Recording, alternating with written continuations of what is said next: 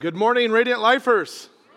Yes, you guys are awake. You've had several cups of coffee. That's amazing. I've only had one today, and I'm fired up. Are you guys fired up?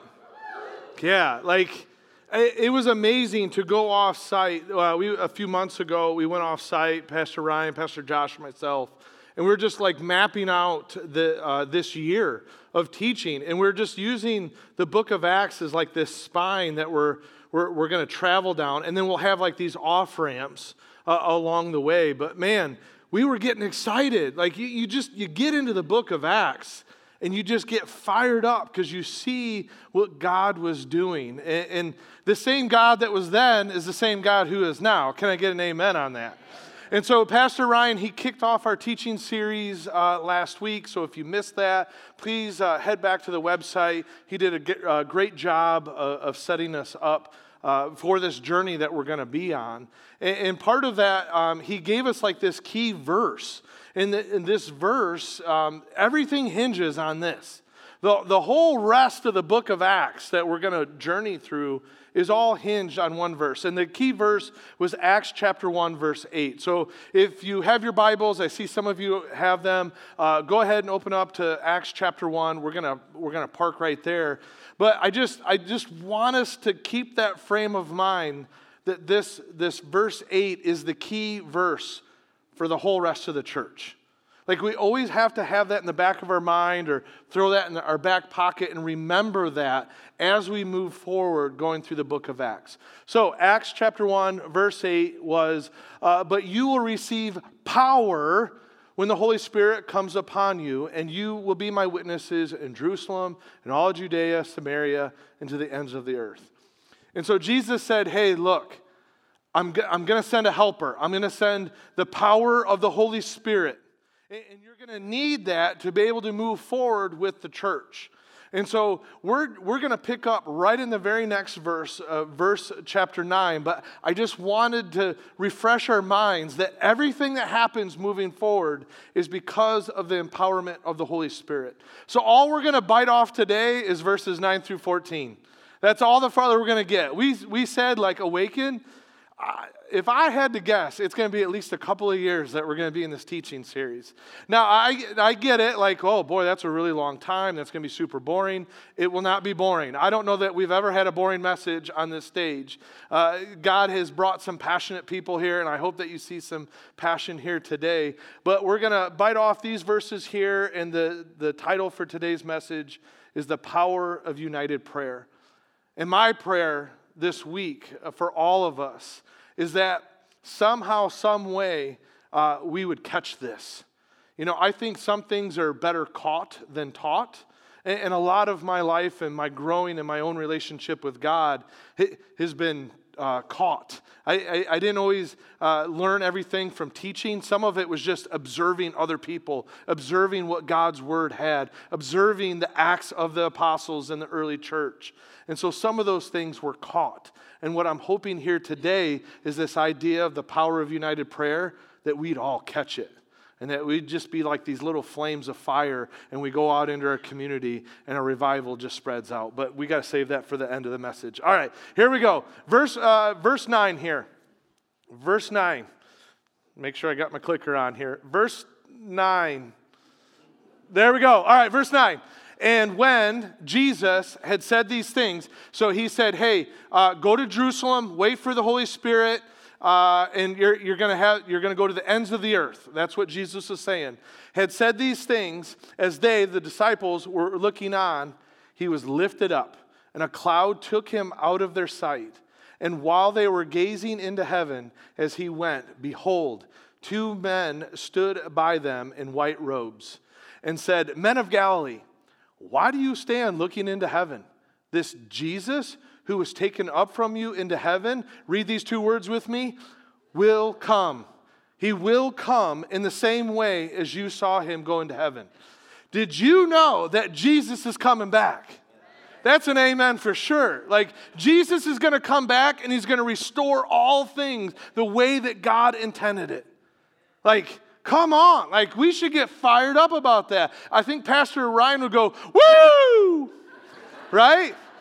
Like, Jesus is coming back, and we need to live in this anticipation that Jesus is coming back. All right, let's get back into Luke's narrative here. He says, then they returned to Jerusalem from the mount called Olivet, which is near Jerusalem, a Sabbath day journey away. So remember, if you have your Bibles, go back to verse 4. Jesus says, go and wait. And so that's what they're doing, is they're returning back to Jerusalem and they're waiting. Now Luke gives us another detail here. He says a Sabbath day journey. Now, this goes all the way back to Genesis. And God created all things. On the seventh day he rested. But then you fast forward the narrative a little bit. And the Hebrew people and the Jewish people were in slavery for 400 years under Pharaoh in Egypt. And God liberated them. But they had 400 years of slavery in them, which meant like working 7 days a week, 24/7. And so God had to get this out of them. And he said, hey, you need to live back into the Sabbath. You need to take one day out and you need to rest. Now, Jewish tradition has expounded and added on to the Sabbath rest. And so when they say a Sabbath day journey, it even got to the point where it was legalistic on how far you could travel because it was considered work above and beyond that. And so to give context here, the Sabbath day journey, it's somewhere between a half a mile and 3/4 of a mile. In all reality, it's a 15-minute walk. So in Jewish tradition, they would say anything above and beyond that is considered work, and you're not honoring the Sabbath. And so Luke just gives us that little nugget and that little detail here in the narrative. Let's keep moving along here. Verse 13. And when they had entered, they went up to the upper room. All right, let's pause for a second. So the upper room, we just got done with Christmas through their eyes, and we nerded out on context, and Pastor Ryan, during our Christmas message, talked about the kataluma, which is the guest room in a house. Now, just to be clear, there's a little bit of debate. Is this the same upper room that Jesus had the Last Supper? However, this is not, in the Greek, is not kataluma. Luke uses a different word than what he used in his gospel. So there's a little bit of debate if that's the same upper room. But he gives us a ton of more detail here that we need to work through. So to the upper room where they were staying, Peter and John and James. Now, I bold and italicize them. If you were to go back to Luke's narrative where he names out the 12 disciples, they're in a different order. He's moved James and John towards the top of the list. And so it's because they have a tremendous amount of influence on the early church. But Luke gives us even more detail with the rest of the names. And he said, and Andrew, Philip, and Thomas, Bartholomew, and Matthew. Matthew was the tax collector. Tax collectors were hated and despised, social outcasts, because they worked for Rome. Rome overtaxed you, and they used their own people to tax you. And so Rome would overtax you, you're already broke, but then Matthew charges you more taxes on top of that, and he's pocketing it, and he's getting rich off of you. And so tax collectors were despised.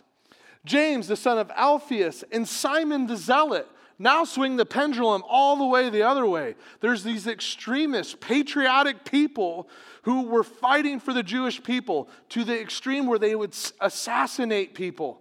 If you were against the Jewish people, they would kill you. So you have to understand the diversity that is happening here, especially with Matthew and Simon the Zealot. We have to try to understand a little bit of that cultural context. That there's a wide range of people who are the closest to Jesus.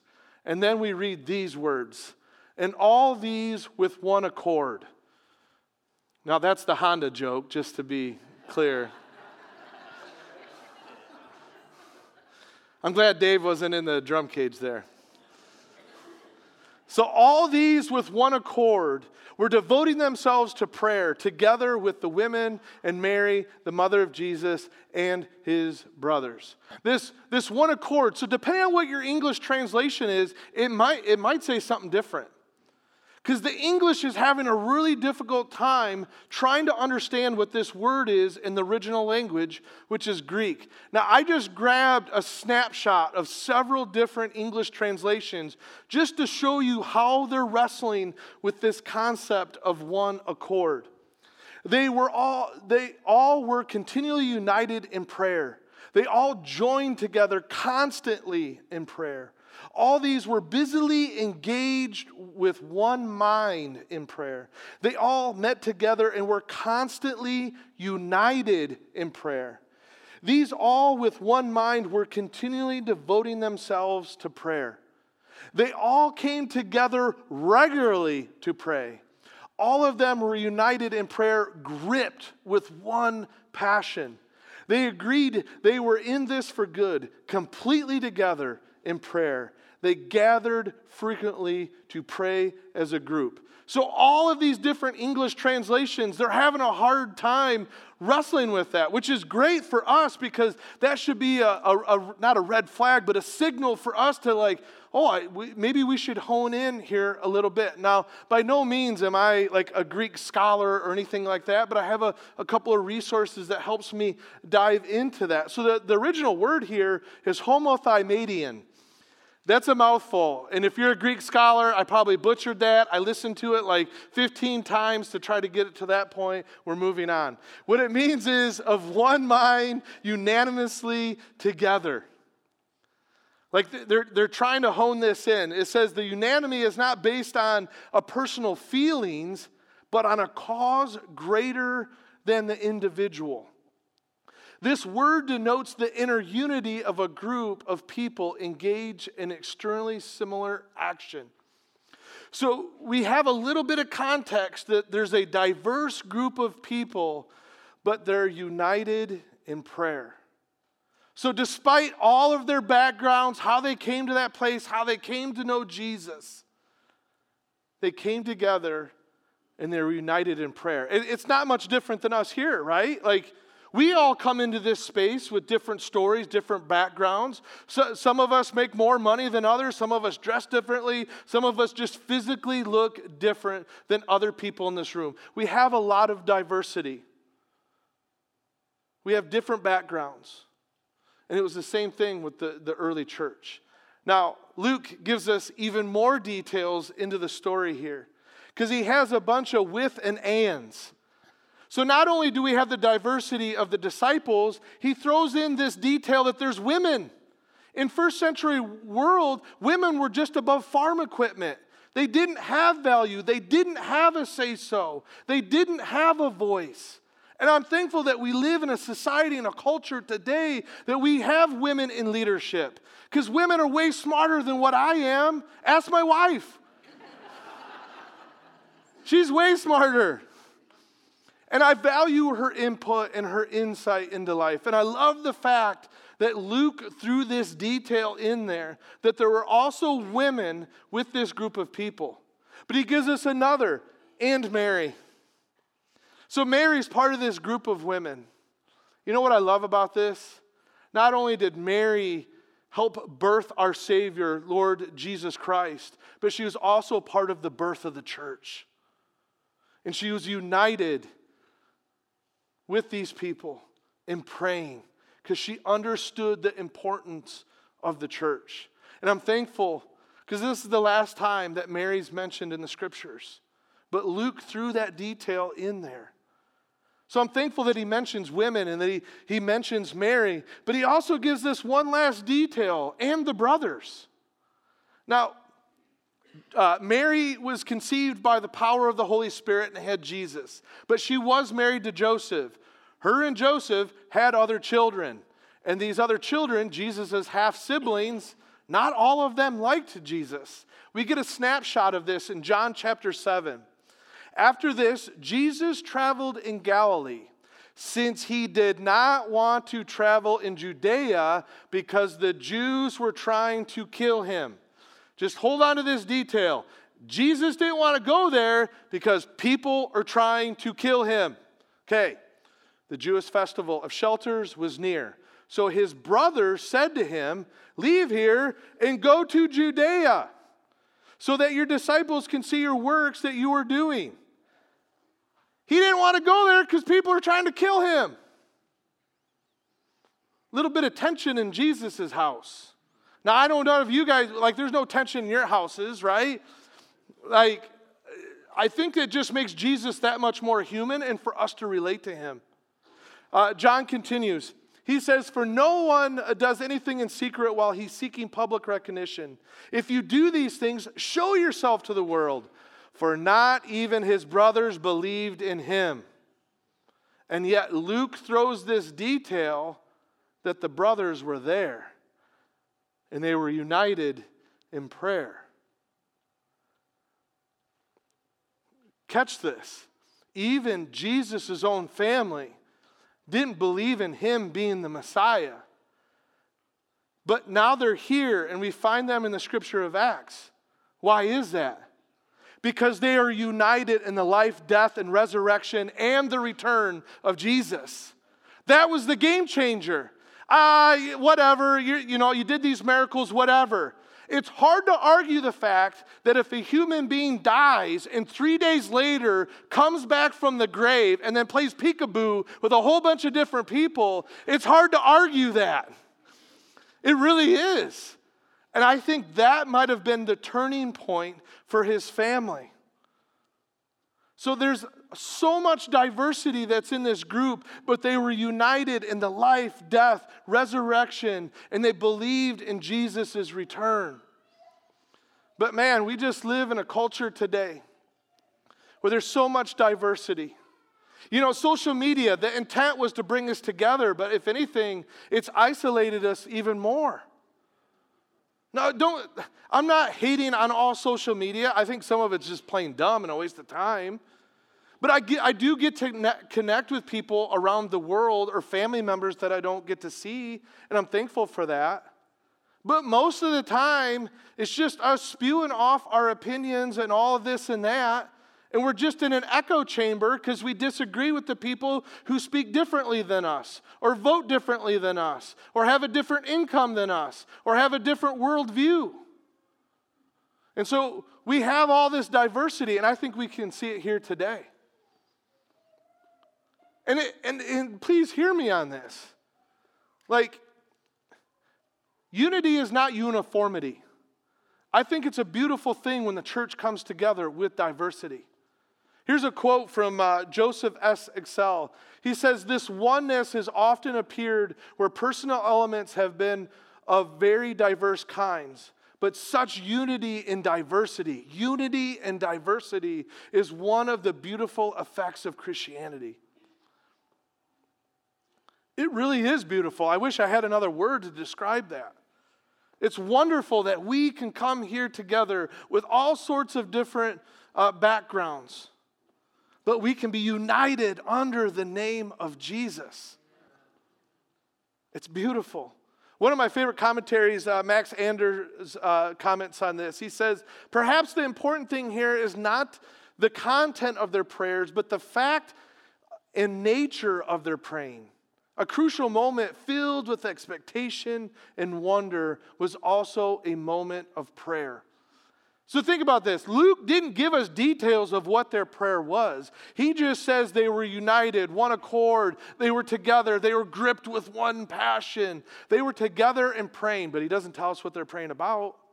I don't think that's the point of it. I think the point is they were doing it. But can we just pray and wonder? Can we get together and not pray for things or ask God for things? Can we just get in groups at times and just man, God, I don't know how you did that, but it is absolutely incredible what you did. I am in just awe of who you are. And I just want to plant this thought grenade with you. Can we just pray and be in wonder and not go with a laundry list of things to do or ask of? Now hear me. We can go to our good Father and ask him for things. But if we're only praying before a mealtime, and if we're only praying to ask, give me, give me, give me, I think we need to check our heart in that. And I wonder if we can just pray and wonder. If we can just be in awe of who God is. Now Jesus, he understood more than anybody this idea of unity and trying to bring humanity together, this diverse group of humans together, but still be in unity. Now, I've shared this scripture a lot from stage, but did you know that Jesus prayed for you We have his words where he prayed for you. And he prayed for me, and it's found in John 17. It's wonderful. He says, I pray not only for these. He was just praying for the disciples. He's not just praying for the disciples, but also for those who believe in me through their word. That's what we have today, is their eyewitness accounts and their testimony. That is what we read in the scriptures now. And we believe in Jesus and the resurrection and his return because of these eyewitness accounts. Can other people believe because of our eyewitness accounts of how God's been in our life? May they all be one. As you, Father, are in me and I am in you. May they also be in us, so that the world may believe you sent me. We don't get together just because it's a cool spiritual thing to do. We get together so the world can know. It's not for us, it's for all the people outside these doors. Jesus continued. He says, I've given them the glory you've given me, so that they may be made completely one. Completely one. I'm in them and you are in me, so they may be made completely one, that the world may know you have sent me and have loved them as you have loved me. Jesus prayed for us to have unity. And we've been able to try to model this on our first Wednesdays. And some of you were there and you felt really uncomfortable because there's been times where we get in groups and we begin to pray together and your hands got sweaty and you felt uncomfortable. I get it.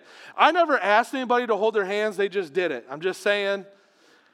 But it's beautiful. It was beautiful to look out here and there's all these circles everywhere. There's even students that were down on the ground and they were together and they were praying in unison. Another quote from Max Anders. He says, the foundation of unity in ministry can only be found in believers praying together. We have to pray together. And I get it. Some of you, you're uncomfortable praying out loud, or you're uncomfortable praying in front of other people. Man, they've got way better words than what I have. We're not praying to the other people in the circle. We have to get over that lie and that fear. We're not praying to the other people standing with us. We're praying to our Father in heaven. And I get it. There's times where I just don't feel like praying. We have to be careful about being in that position. If we don't feel like praying, that's all the more reason why we should pray. One of my favorite quotes from Charles Spurgeon is about prayer. And he says, we should pray when we are in a praying mood, for it would be sinful to neglect so fair an opportunity. We should pray when we're not in a proper mood, for it would be dangerous to remain in so unhealthy a condition. We should always be ready to pray and to pray with one another. Another commentary here on this chunk of Acts that we're going through is the time before Pentecost was a time for waiting, a time spent in prayer, undoubtedly for the promised Spirit and for the power to witness. There is no effective witness without the Spirit, and the way to spiritual empowerment is to wait in prayer. You know, as I was preparing for this message this week, it dawned on me. Jesus went up in the cloud. And before he did that, before he went into heaven, he said, go to Jerusalem and wait. So Jesus went back into heaven, but the Holy Spirit, Pentecost, hasn't happened yet. There's this period of time that the disciples are waiting. Jesus isn't there, and the Holy Spirit's not there. It's hard for me to comprehend this and understand this. We have the Holy Spirit today. We have the presence of God here today and now. And so what did they do? They prayed and they waited. Now, I don't know about you. Have you ever had to pray and wait for something? Wait for God to respond? It's awful. I hate waiting. I mean, you guys are way more spiritual than I am. You probably don't get upset when they ask you to pull forward at the drive-thru because they're still cooking the fries. I know, you're way more spiritual than I am. Oh man, that agitates me. I went to the fast food for a reason. I want it now. But as a foodie, I appreciate that good food takes a long time. Out of curiosity, how many people love barbecue? Yeah, I'm getting ready to preach now.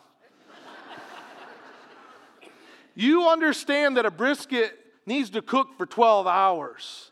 It's so tender, it just melts in your mouth. You don't even need a knife to cut it. Oh, whew. Like, you understand that waiting can be a good thing, but we live in a culture where we don't want to wait. And the disciples waited, and they were one accord. They were unified, and they were praying. So really quick, I want to give you 5 things to pray while you're waiting. I'm going to go really quick through these. 5 things to pray while you're waiting. Pray for a personal healing. It's hard to move forward on kingdom mission if we're lugging around our yesterdays. It's hard to move to more if we're lugging around our yesterdays. So pray for personal healing. And I know some of you have prayed that prayer. You've asked God for healing in your life. At least in my own journey, and I don't want to project this on anyone else, at least in my own journey, what I've realized, the old cliche, it's like an onion. There's multiple layers to it. And so I want to encourage you to continue to pray and say, God, I want to be whole in you. I want to be healed of whatever. You fill in the blank. So pray for personal healing. Pray for healing of relationships. Broken relationships can just be this massive roadblock. And maybe you need to pray for the personal healing first before you have the healing of relationships. And let me be 100% clear. This is not an excuse to be a doormat in an abusive relationship. But is there a way to heal from a relationship? Third, pray for a personal awakening. You've been coming to the church, you hear the messages, you hear the church talking about next steps all the time, and there's more. Pray bold and say, God, if I'm asleep at all in my faith journey, would you gently nudge me and wake me up? Is there more of you that I can experience in my own life? Pray for a personal awakening. And when you pray for that prayer, ask for God to pour the gas on it. Say, God, I want to be passionate for you. I don't care if you're an introvert or an extrovert, you can be passionate about Jesus. This is my journey, friends. I was a broken down dude with all kinds of hurts and hang-ups. And God stepped into my life and He showed me. He showed me how much He loved me. And I went through this journey of personal healing and broken relationships. And as I spent time in His Word and caught other people who were passionate about Jesus, I began to pray this prayer, God, awaken something in me. God's pouring some gas on my passion right now. But we don't do it for us, friends. We do it for revival because our community is dead and it's broken and it needs to be revived through the power of Jesus. He's the only one who can come in and heal and restore. And He does that by sending His Holy Spirit. That's the only reason why I'm standing on this stage right now in this moment. So these are 5 things to pray for. We've been praying for revival in our community, but it's got to start here. It's hard for us to move forward if we're lugging around our yesterdays. Find that personal healing. Restore those relationships that Holy Spirit's already speaking to you right now. That face already. You already know who it is. Pray for God to awaken something in you. And pray for His Holy Spirit to just burn with passion within you. And then may we go and share that with other people. May we live like Jesus and share His love. A Christian historian who has tracked all kinds of Christian revivals penned these words. J. Edwin Orr said, "No great spiritual awakening has begun anywhere in the world apart from united prayer. Christians persistently praying for revival. We might have to wait a while for this revival to happen. I don't know what God's timing is, but I know it's way better than mine. May we be a church that is persistently praying for revival. We have life groups. They just started. Go sign up for a life group. Some of the life groups in the fall are continuing to move forward into this semester. It's beautiful. If you're in a D group, pray. But it's hard to be unified if you're by yourself. You have to be in community in order to have unity. Otherwise, you're just flying solo. You have to be in community because the power of united prayer can bring revival. Do you believe this? Do you believe that God can transform our community? Am I the only one? Do you believe that God can transform our community? Yeah. Say it with conviction. Don't just say it like, oh, that's the good thing to say. Believe it. Believe that we can come together, and maybe it takes us out of our comfort zone a little bit, but let's be united in prayer and pray for revival for our church and for our community. So that way people can experience Jesus, have an encounter with Him, to find freedom in their own life, to figure out what their God-given purpose is, so that way they can go and make a difference. That's why we're here, church. Pray for that passion.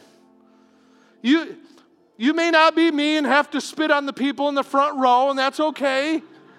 But you can still have passion. You can still be awakened to more. But the power of united prayer can bring revival. And that's what awakened the church. I can't wait to go on this journey with you, friends. God's going to do something crazy here. But it's up to us to actually go and do it. It's one thing to talk about prayer and, yeah, we need to be united in prayer. Yeah, cool. We actually have to go do it. And so this week, what we're going to do is have at 8s. Some of you are familiar with this. So at 8 in the morning on Facebook Live, for the next 5 mornings, we're going to get together and we're going to be united in prayer. And I get it, some of you are working, you can't be there, that's okay.